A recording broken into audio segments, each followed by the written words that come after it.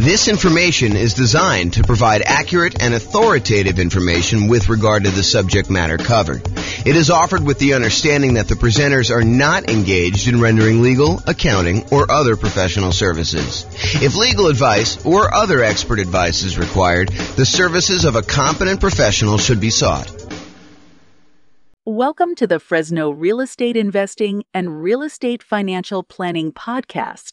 Learn all about investing in real estate in Fresno, California, with a combination of real estate financial planning and modeling with numbers specific to Fresno, plus syndicated, more generalized recordings of live and pre-recorded real estate investing classes. Not all of them specific to Fresno. Be sure to stay tuned after the podcast for a message from our sponsors. Well, good morning and welcome, everyone. I am James Orr, and we got a very special class today. This is part of the series on improving cash flow. And so today we're going over improving cash flow when considering your real estate investing strategy. When you're thinking about which strategy you want to use, how do we improve cash flow when we're trying to decide whether we're doing traditional buy and hold or short-term rentals or house hacking or nomading or whatever we're trying to do there. So all of the things we're going to discuss today have to do with choosing your existing real estate investing strategy. And this is, as I mentioned, part of the series we're doing. And so we've already covered how to improve rental property cash flow when we are searching for properties. That was covered in a previous class. So if you want to see about all those different strategies, go watch that class. We've also covered all of the different strategies of the largest section, the one that has the most ways to improve cash flow. And that was the financing section. Today, we're covering this, how to improve cash flow during the improved strategy phase. We'll talk about these different options. And then we've got some future classes coming. The one class on how to improve cash flow when you improve the property itself, while you're marketing the property, while you own the property, and then while you're renting the property. So there's different kind of stages that I broke it down into, and we're covering the classes, we're covering the strategies, the 88 strategies to improve cash flow in all of those different stages in discrete classes by stage. So if you're at the stage where you're searching for properties, just review the one for searching properties. If you're at the stage where you're financing, do that. If you're trying to figure out what strategy to use, this is the class you'll want to use for that one. Okay. So when we're thinking about improving cash flow is really made up of how much income you have coming in on the property, all the different sources of income, especially the rent, but then also things like laundry or renting out different parts of the property, or maybe you add in additional services like landscape service or internet service or things like that nature. So there's different strategies of rent or different sources of income like rent, and then all of the other sources of income you have in the property, minus, in order to get cash flow, you have to subtract out all your different expenses. And your expenses are, your mortgage payment, taxes, insurance, maintenance, property management, vacancy, like all of those different things are expenses. And so when you think about how do you optimize, how do you improve cash flow on property? Well, it really consists of two different parts. How do you maximize the income you have on a property? And then how do you minimize all of the different expenses? And a lot of the things we're going to be talking about here today in this class have to do with maximizing income. Although a couple of them have to do a little bit with minimizing expenses, the majority of them are maximizing the income on it. So be sure to consider the impact of both income and expenses and the additional work involved and the value of your time when you're considering all of these different strategies to implement. Because some of the strategies, as you'll find out, they are significantly better cash flow, but they also require a lot more of your time and effort in order to implement them. So just kind of keep that in mind. All right, since we're talking about strategies, this is the list of the different strategies that we've broken out for real estate investing. So I'm not going to cover these because this is going to be covered in its own separate class. However, this is the list. So I'll just run through the titles and you can kind of research these if you want to dig deeper. Buy and hold, real estate investing, buying a property and renting it out and holding onto it for a long period of time. The nomad strategy, buying a property, moving in as an owner-occupant, living there for at least a year. It's a requirement of the lender. Usually do this because you can get very low down payments or nothing down payments, and you get improved interest rates, which could lead to some improved cash flow on a property. So you go move into the property, live there for a year, then you convert the property that you just lived into for at least a year into a rental. You buy another property to move into, and you repeat this process until you have as many rental properties as you desire. So that's the nomad strategy. House hacking, which we'll cover a little bit today, because it's one of the strategies we're going to discuss. That is renting out any part of a unit that you're living in. The most common example is you buy a duplex, you rent out one side of the unit, and you live in the other. But it could just be renting out, the property to roommates. You buy a single family home with 4 bedrooms, you live in one of the bedrooms, you rent out the other 3 or even just one, and that is considered house hacking. And there's some variations on that, which we'll talk a little bit about today as well. The BRRRR strategy: buy a property, rehab a property, rent a property, refinance it, and then repeat. So there's the buy, which is the B, and then all those different R's: rehab, rent, refi, and repeat. So all the different bars there for BRRRR. And that's a strategy for being able to buy properties and leave very little or no money in the ideal situation. Most of the time it's leaving a little bit of money in the deal, so that you're able to acquire properties with little down. And then all the quick turning flipping properties, and then wholesaling and wholetailing. Wholesaling is basically selling your contract in a property to another investor. You find a really good deal and you sell to an investor, and you get a fee for doing that. All the creative financing stuff: buying property subject to, lease option, lease purchase, rent to own, owner financing, agreement for deed, contract for deed, loan assumption, like all of the creative different strategies for financing properties. Those are different strategies. And then partnerships and syndications: if you're going to get together with one or more other folks who want to invest in real estate with you, then you can kind of structure those in various different ways. And then tax liens and tax deeds: whether you are investing in a lien against a property with the hope that the property is, they either pay you a return on it, or in the event that they don't pay you the return, then you can actually foreclose the property and get ownership of it. And then real estate investment trust, which I don't usually cover, but I include it to be all inclusive, to kind of be comprehensive here. That's that. So these are the different strategies. And you'll see that we're talking about using different strategies here today when we talk about how to improve cash flow. All right, so here's the list.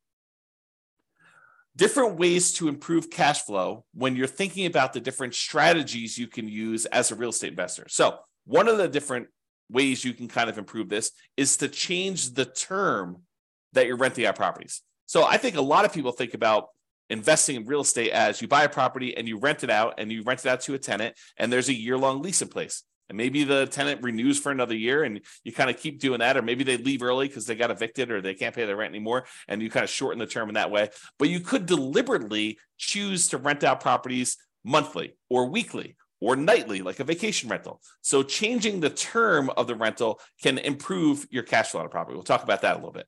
Or doing a totally different strategy, like a lease option, where instead of just leasing the property to a tenant, you decide you want to go after a tenant buyer, a tenant who also has the option or a contract to buy the property from you a year or 2 or 3 or 4 or 5 down the road, or 6 months down the road, whatever you negotiate as part of your term. Basically, they will lease the property from you, and then after they lease it from you for a period of time, they're going to buy it from you. And there's some advantages to doing that, which we'll discuss here in a minute. Or you could choose to do a specific niche. You could cater to a group of people who you know are looking to rent in your area. For example, you could choose to focus on student rentals, or you could choose to focus in on traveling nurses and provide them, kind of services related to their particular industry, knowing that they're coming in for, contract periods of time, and they're going to need some extra stuff in your property. Or you could cater to oil workers if you happen to live in an area that has a bunch of people coming into town to do work on the oil kind of stuff that they do. I don't even know what they call it. So you can cater to all these different niches, or you can cater to things like corporate rentals. So you decide to do that. And then I'll kind of group these last 3 together. They're all really versions of house hacking, in my opinion. So we'll talk about roommates, getting roommates, changing your strategy to having roommates, like house hacking with a single family home, or renting by the bed or bedroom. Sometimes especially with like student rentals, sometimes they'll rent out by the bed or bedroom. You might rent out by the bed if you're putting 2 students per room, or you could rent out by the bedroom if you're renting to maybe a graduate student or something like that. Or you could rent by parts. In some cases, you may be renting to renting a property where, you rent the garage separately, or you rent access to the community swimming pool separately, or you rent access to the storage units on the property, like the storage shed where somebody wants to be able to store something or whatever they're doing there. So those are different ideas, and we're going to go into those in detail here. All right, so let's talk about term. So related to term, so term is going to be basically changing the duration of your lease term. So you can either do a daily rental, things like vacation rentals, or there may be some situations where you might rent by the day, or you could do weekly rental. I guess it would be a variation of vacation rental. But I was thinking of if you rent your property out for the Super Bowl weekend, that may be like a daily rental or maybe a weekly rental. But it's all sort of covered under that short-term rental, vacation rental thing. So you could do daily rentals. You could do weekly rentals. Weekly rentals could be a good strategy, or monthly rentals. Instead of doing the weekly, you could do monthly. Or the traditional way of doing this, I think the most common way that most folks are familiar with, is yearly rentals. So in addition to changing the term of your lease, a lot of times you're changing what you're providing with the rental, whether you're providing the house furnished or unfurnished. And so realize that you may have sometimes significant additional startup costs if you're changing the term of your strategy from a year-long lease, which you may be renting out a vacant property, although you could do a furnished year-long lease, and do instead a more of a completely furnished turnkey. Someone shows up almost like a lodging hotel sort of situation where you allow someone to come and stay in the property like that. So typically, rent increases as the duration decreases. So the shorter the term of your lease, typically the higher the rate is. There are probably some exceptions to this, but overall, that's the general rule of thumb. Shorter terms tend to be more expensive than longer terms. Now, the other thing to watch out for, if you're going to go and do the strategy where you're going to change from doing year-long leases to short-term rentals, which could be significantly higher income on the property, you also have to watch out for increased expenses, like increased vacancy expense. You're not going to have 100% of the nights occupied in most cases. There's probably some exceptions to this, but in most cases, you're not going to have 100% of the nights occupied if you're doing some type of short-term rental or vacation rental. You might have 50% occupancy or 70% occupancy or 30% occupancy. So just realize that you may have increased vacancy for doing that. You may also have an increase in marketing costs. Whereas you may market to find a tenant for a year, for the 60 days or so prior to the lease expiring to get your next tenant. If you're doing a vacation rental, you may be advertising on all of the kind of short-term vacation rental type websites, and that may significantly increase your marketing costs and time. And then also your management costs may be much higher. If you're doing short-term rentals, you may have a significantly higher cost to get the property ready for the next tenants, kind of like being in touch with the tenants, kind of doing your contact and making sure everything's ready to go for the short-term rentals. Things like that could be increased by doing a shorter term. And then finally, in some cases, the maintenance on the property on short-term rental could be slightly higher depending on how things in your property wear and what it costs for you to keep up with maintenance on the property for doing that. Replacing things that you might not have in a long-term rental, like linens or shampoos and things of that nature. Like, you could have a pretty significant increase in cost for doing that as well. But in a lot of cases, not every case, but in a lot of cases, those costs are more than made up for by doing the short-term rental. So this class, by the way, is not intended to be like, this is how you do short-term rentals. This class is intended to be like the overview of how do you improve your cash flow and things to consider, then go research. If you're interested in doing short-term rentals, you want to go dig into that particular strategy to become an expert at that particular strategy. Okay. All right, let's talk about lease options. And when I say lease option, I'm talking about the whole kind of like rent-to-own family. Lease option, which is a lease with an option contract. Lease purchase, which is a lease with a purchase contract. Rent-to-own, which is a generic way to describe these, or lease-to-own, which is another generic way to describe these. So like I'm talking about that whole family when I say lease option. So I'm not specifically calling out lease option. I'm using it generically.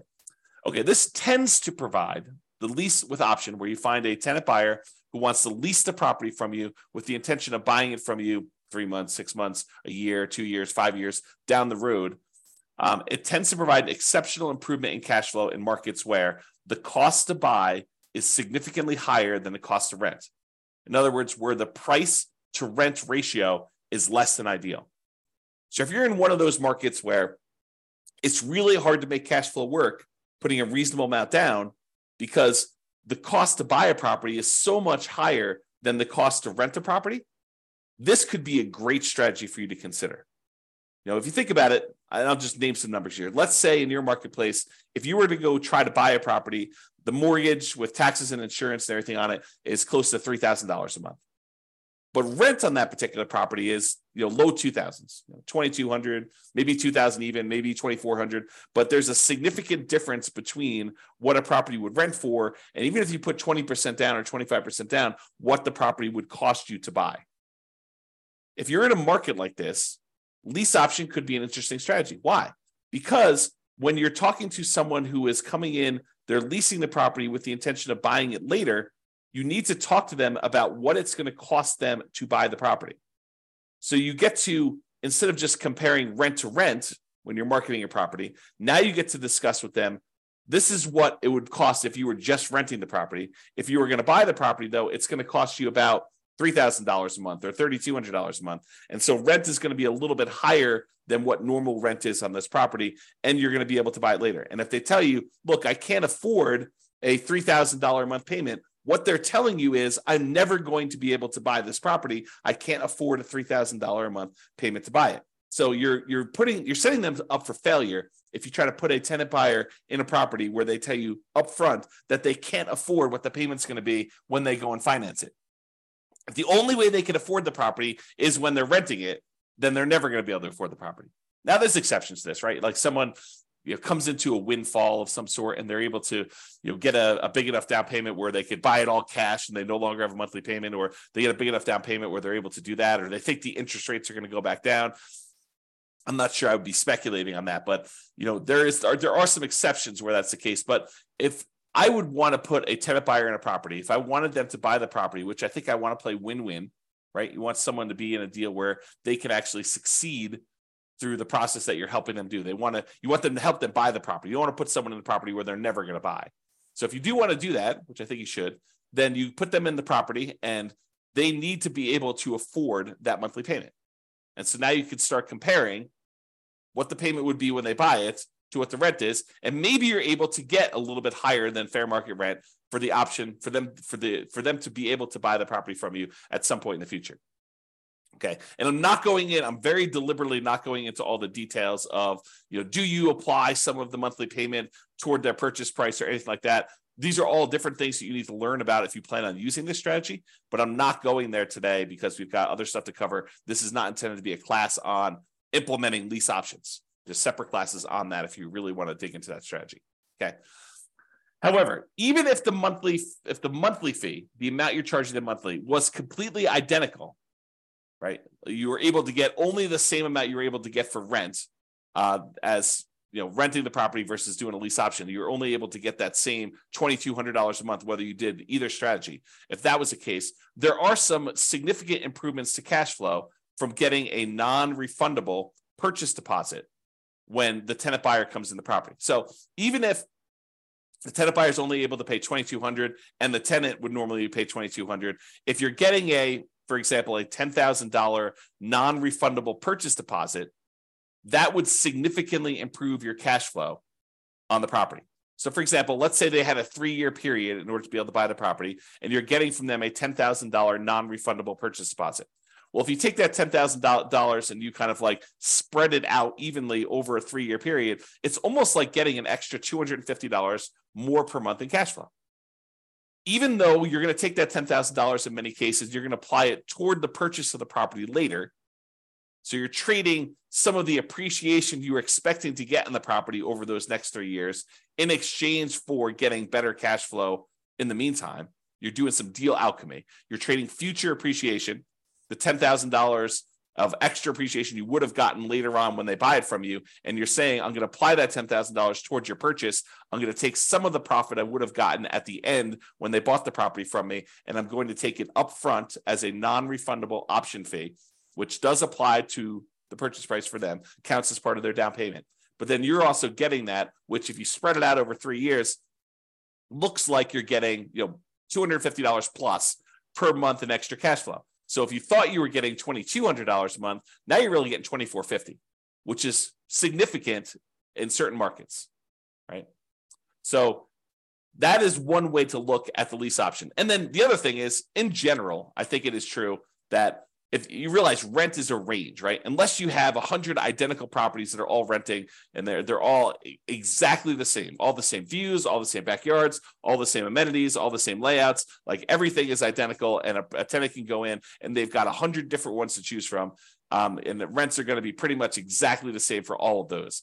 But if you've got one property and another property, and the other property has slightly different layout or slightly different amenities or slightly different kind of upgrades or slightly different view or slightly different location in the neighborhood, like the rents on those are not identical. And so there's a slight range of what rents can be. If you're a really good marketer, you might be able to get a little bit higher. If you're not such a good marketer, maybe you're going to be a little on the lower end. So realize that the rent is not an exact number, and rent ranges vary. And if you're doing a lease option, you're giving someone the ability to buy a property from you, you're almost always going to be on the top of that rent range. You're usually not going to be on the low end of a rent range by putting a property up for lease option, because you're adding something that is extra, that is special, that's valuable to them. So you're almost always going to be at the minimum at the top of the rent range. And in some cases, you're able to get a premium. Okay. And one of the other little perks of doing lease options is you might also improve your cash flow through slightly lower maintenance, slightly lower vacancy, and slightly lower management. So these aren't like huge numbers, although they can be, but they tend not to be these huge numbers. But realize if you've got a tenant buyer in a property who has ownership mentality, who is on the path to buy that property from you, a lot of times they have pride of ownership. They think that they're buying the property, and so they want to maintain their property a little bit nicer. They tend to stay a little bit longer, although there's exceptions to that. And you tend to have to do less management for them because they are owners. They think that they're going to be owners of the property. So the ownership mentality of tenant buyers versus tenants could be a huge plus to help you with your improving cash flow. So for that reason, doing this lease option strategy, changing your strategy to be lease options, could be hugely beneficial. And I've also talked about how in the past, and this is sort of a side note, go like research this more with one of our other classes, but I've also talked before about this idea of being able to use the lease option non-refundable option fee in order to use that as the down payment to go buy your next property. So imagine you're doing a nomad property where you move into the property, you put 5% down, and you move into the property, you live there for a year. And then when you are planning on exiting that property in order to go buy your next one, you get a tenant buyer to come in who's going to be a tenant and buy the property from you. They give you a option fee on the property. Let's say it's 5% of the purchase price. Then you use that option fee yourself to go put 5% down on the property that you're buying, and then you are able to buy your next property. The tenant buyer who is going into your old property provides you the down payment to go into your new property. So this could be a strategy to provide you with the down payments to continue your own investing strategy as well. All right, let's talk about niching. Specialization tends to be more expensive than generalists. So if you cater to a specific audience, corporate rentals, traveling nurses, students, undergrad, graduates, startups, whatever you decide you're going to cater to as part of your particular strategy, it is up to you to figure out how you can provide extra value, what they need, determine what they need, and then provide them what they need, add value to whatever it is that you're offering. And a lot of times you can get slightly improved fees by doing so. Okay. So what can you offer them that would be more attractive to people in that group than just renting another property? And then what's a reasonable premium you can charge for providing that extra value? So if you're going to charge money for students, maybe you provide housing that's near the university and some extra things that students would like the terms that kind of coincide with the school year, or the ability to have their parents co-sign, or whatever it is that is appropriate for you and that particular niche that you're serving. Find out what they need, how you can cater to them, and then cater to them, and then you may be able to find a profitable niche to focus on. All right, let's talk about house hacking. So house hacking is renting out part of the property while you live in the property. And we're going to go over 3 different examples. We're going to talk about getting roommates. We're going to talk about renting by the bed or bedroom. And then we're going to talk about renting by parts. So let's jump into that. So let's talk about roommates. So imagine you have a single family home. You might be renting bedrooms with use of other parts of the property. So you rent them a bedroom, but they get use of the kitchen and the basement and the living room and maybe a parking spaces if you have that in your property. In some cases, you may have a non-conforming duplex that you could rent out to a roommate. So we see these occasionally come up, but they're properties where they're not duplexes. They're not zoned a duplex. They are not set up where they qualify officially as a duplex, but they look like a duplex. It's a property that's a complete upstairs unit, and then there's a side staircase that goes down to the basement unit, and there looks like a totally separate apartment in the basement. In some markets, you can't put the stove in, or you can't do something where that would trigger compliance issues or something like that. But it could have a hot plate or something like that, or a mini fridge or whatever. But it looks like it's a duplex, although it's technically not. It's what we call a non-conforming duplex. And actually, I have a typo here. I'm going to fix it. Non-conforming duplex. So non-conforming duplex that you can't technically rent it out as a separate unit. It doesn't have its own address, doesn't have its own whatever, heating source or air conditioning source or a stove or fireplace, whatever it is, the difference between having a full duplex and not in your marketplace, it could vary a little bit. But you could have a roommate that lives down there. Imagine you were just going to have a roommate upstairs in a different bedroom. Well, in this case, you have a roommate, and those could be the rules that you apply to this thing where you are having a roommate. And so a lot of times you have to watch out for your occupancy limits in your marketplace, and they're not going to have their own address. And maybe you have to give them access to something else in order to do this, make this right. Find out what it needs to be in your marketplace. And a lot of times your real estate agent can help you with that. But you maybe have a non-conforming duplex that you could do that.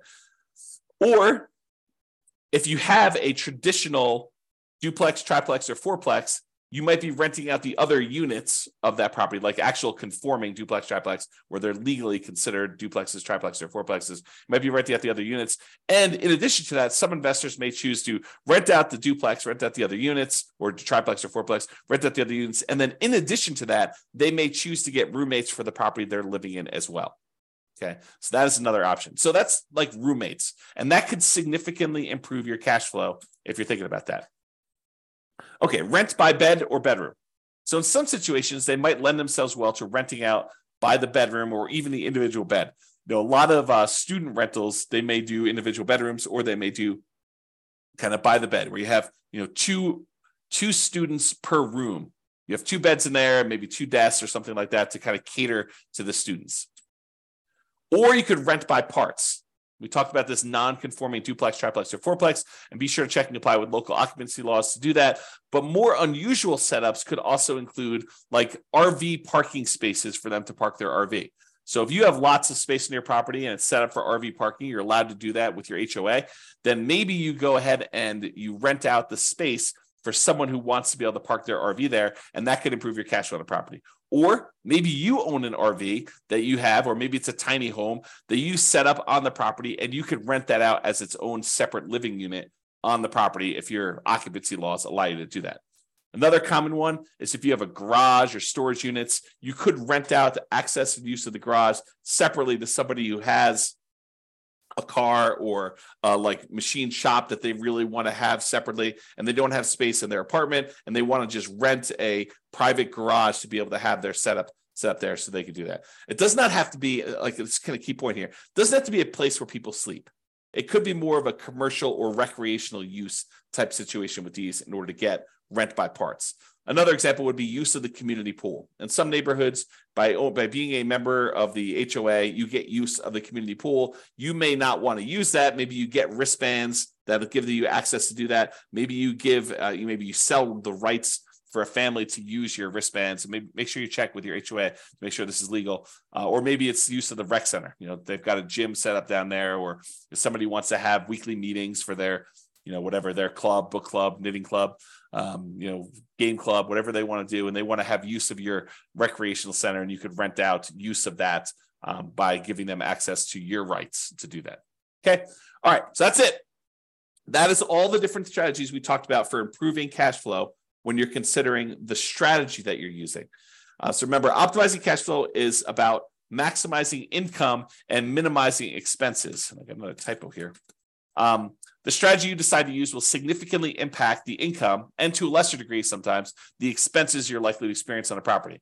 It is better, in my opinion, to take a more holistic approach and to optimize at the various stages we discussed earlier: the financing stage, the searching stage, the kind of like choosing your real estate investing strategy stage, when you're owning the property, when you're marketing the property, like when you're renting the property, all these different things. Kind of pick and choose and try to optimize as many of those different things as you can to improve your cash flow, especially in a market where prices are high, interest rates are high, and your rents are lagging. We need to do more things than we've done in the past. Cash flow has become more important than ever and harder to achieve than ever in a lot of ways. And so we really need to implement these 88 strategies that we have in order to improve your cash flow.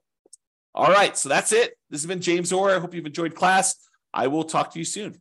Bye-bye for now. With home prices up, mortgage interest rates up, and rents up, but not quite enough to counteract the higher prices and interest rates, cash flow on rental properties in Fresno is harder than ever. Book a call with the Real Estate Financial Planner to apply our proprietary 88 strategies to improve cash flow on your rentals. See the show notes for a link to schedule your call and improve your cash flow today. If you're a real estate agent, lender, or professional in Fresno that wants to help our real estate investor listeners, consider reaching out to learn about collaboration opportunities with this podcast. We'd love to add more value to our listeners by having you assist our investors buy, sell, and finance their real estate investments. See the show notes to schedule a call to discuss collaboration opportunities.